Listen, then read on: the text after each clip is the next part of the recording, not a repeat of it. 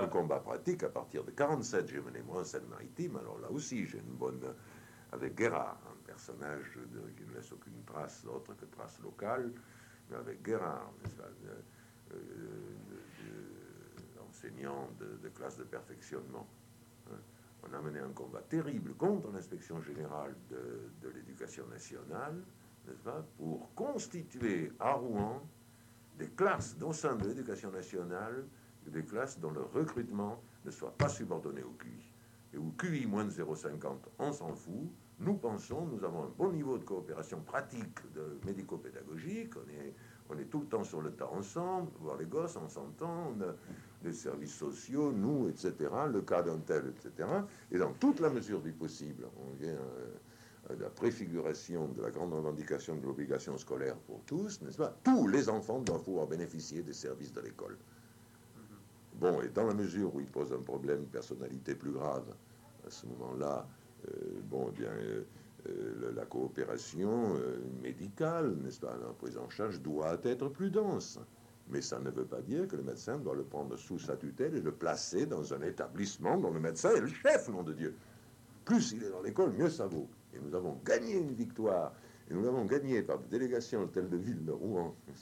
C'est le canuet, maire de la ville, etc. Nous avions la chance d'avoir dans le groupe combattant une conseillère municipale de Le Canuet. Ce qu'on dirait aujourd'hui la majorité à tête de ville de Rouen, qui est une assistante sociale comme ça, dont je parle beaucoup, elle l'a mis dans les trucs. Alors, avec cette alliance médico-socio-pédagogique, etc., on fait rentrer ce qui est une prémonition, comme ça, un truc qui certainement à l'époque était unique, n'est-ce pas, le marché des parents d'élèves.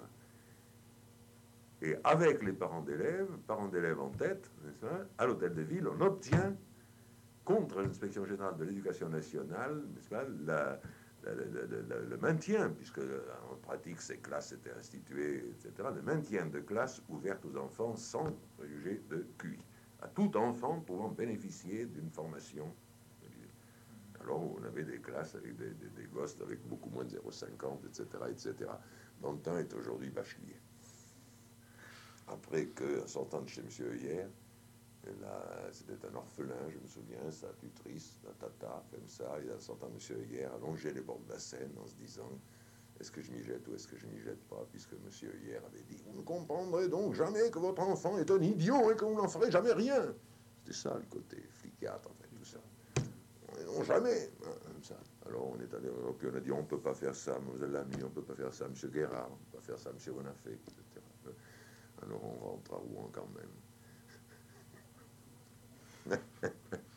Et bien l'idiot en question, n'est-ce pas, qui était un grand encéphalopathe avec une personnalité très perturbée, mais d'un ciel comme ça, principalement, en partie grâce à mes soins, bien sûr, mais principalement grâce aux soins de Guérard, est devenu bachelier avec une machine à écrire parce qu'il n'a jamais pu, il était tellement encéphalopathe que sur le plan de l'écriture, il n'a jamais pu s'en sortir. Mais par contre, il a pu s'en sortir avec la machine, il y a l'autorisation de servir de machine à passer le bac. Bien qu'il y a le bac, c'est pas mais enfin tout de même, dans le contexte, ça en dit long. Il est bachelier aujourd'hui, le gars en question. Voilà. Alors, vous voyez, ça illustre, n'est-ce pas, ce qui vous intéresse, c'est évidemment, vous avez bien raison, c'est la contrepartie de l'histoire officielle. Alors voilà un bel exemple de contrepartie en œuvre, d'action militante contre les courants. Il y a eu, comme ça, en France, moi, je peux vous en raconter, mais il y a eu des actions militantes contre le courant. Et on a battu Mademoiselle Mézex, elle s'appelait Mademoiselle Mézex, la bourrique qui était inspectrice générale des écoles maternelles et des classes de perfectionnement. Celle qui s'est passée aussi du conseil technique. Oui. J'ai là une brochure. Mézex. Et elle représentait idéalement cette espèce de fanatisme de l'éducation nationale, comme ça, qui, avec le couple tutelle, enfin le couple appropriation-réjection, la tutelle, la haine des médecins, il ne faut pas qu'ils y touchent, aux médecins qui sont aux enfants qui sont les nôtres, mais à partir du moment où il a moins de 0,50, je ne veux pas en entendre parler, il faut purger, débarrasser l'école de ce machin-là et l'envoyer au médecin.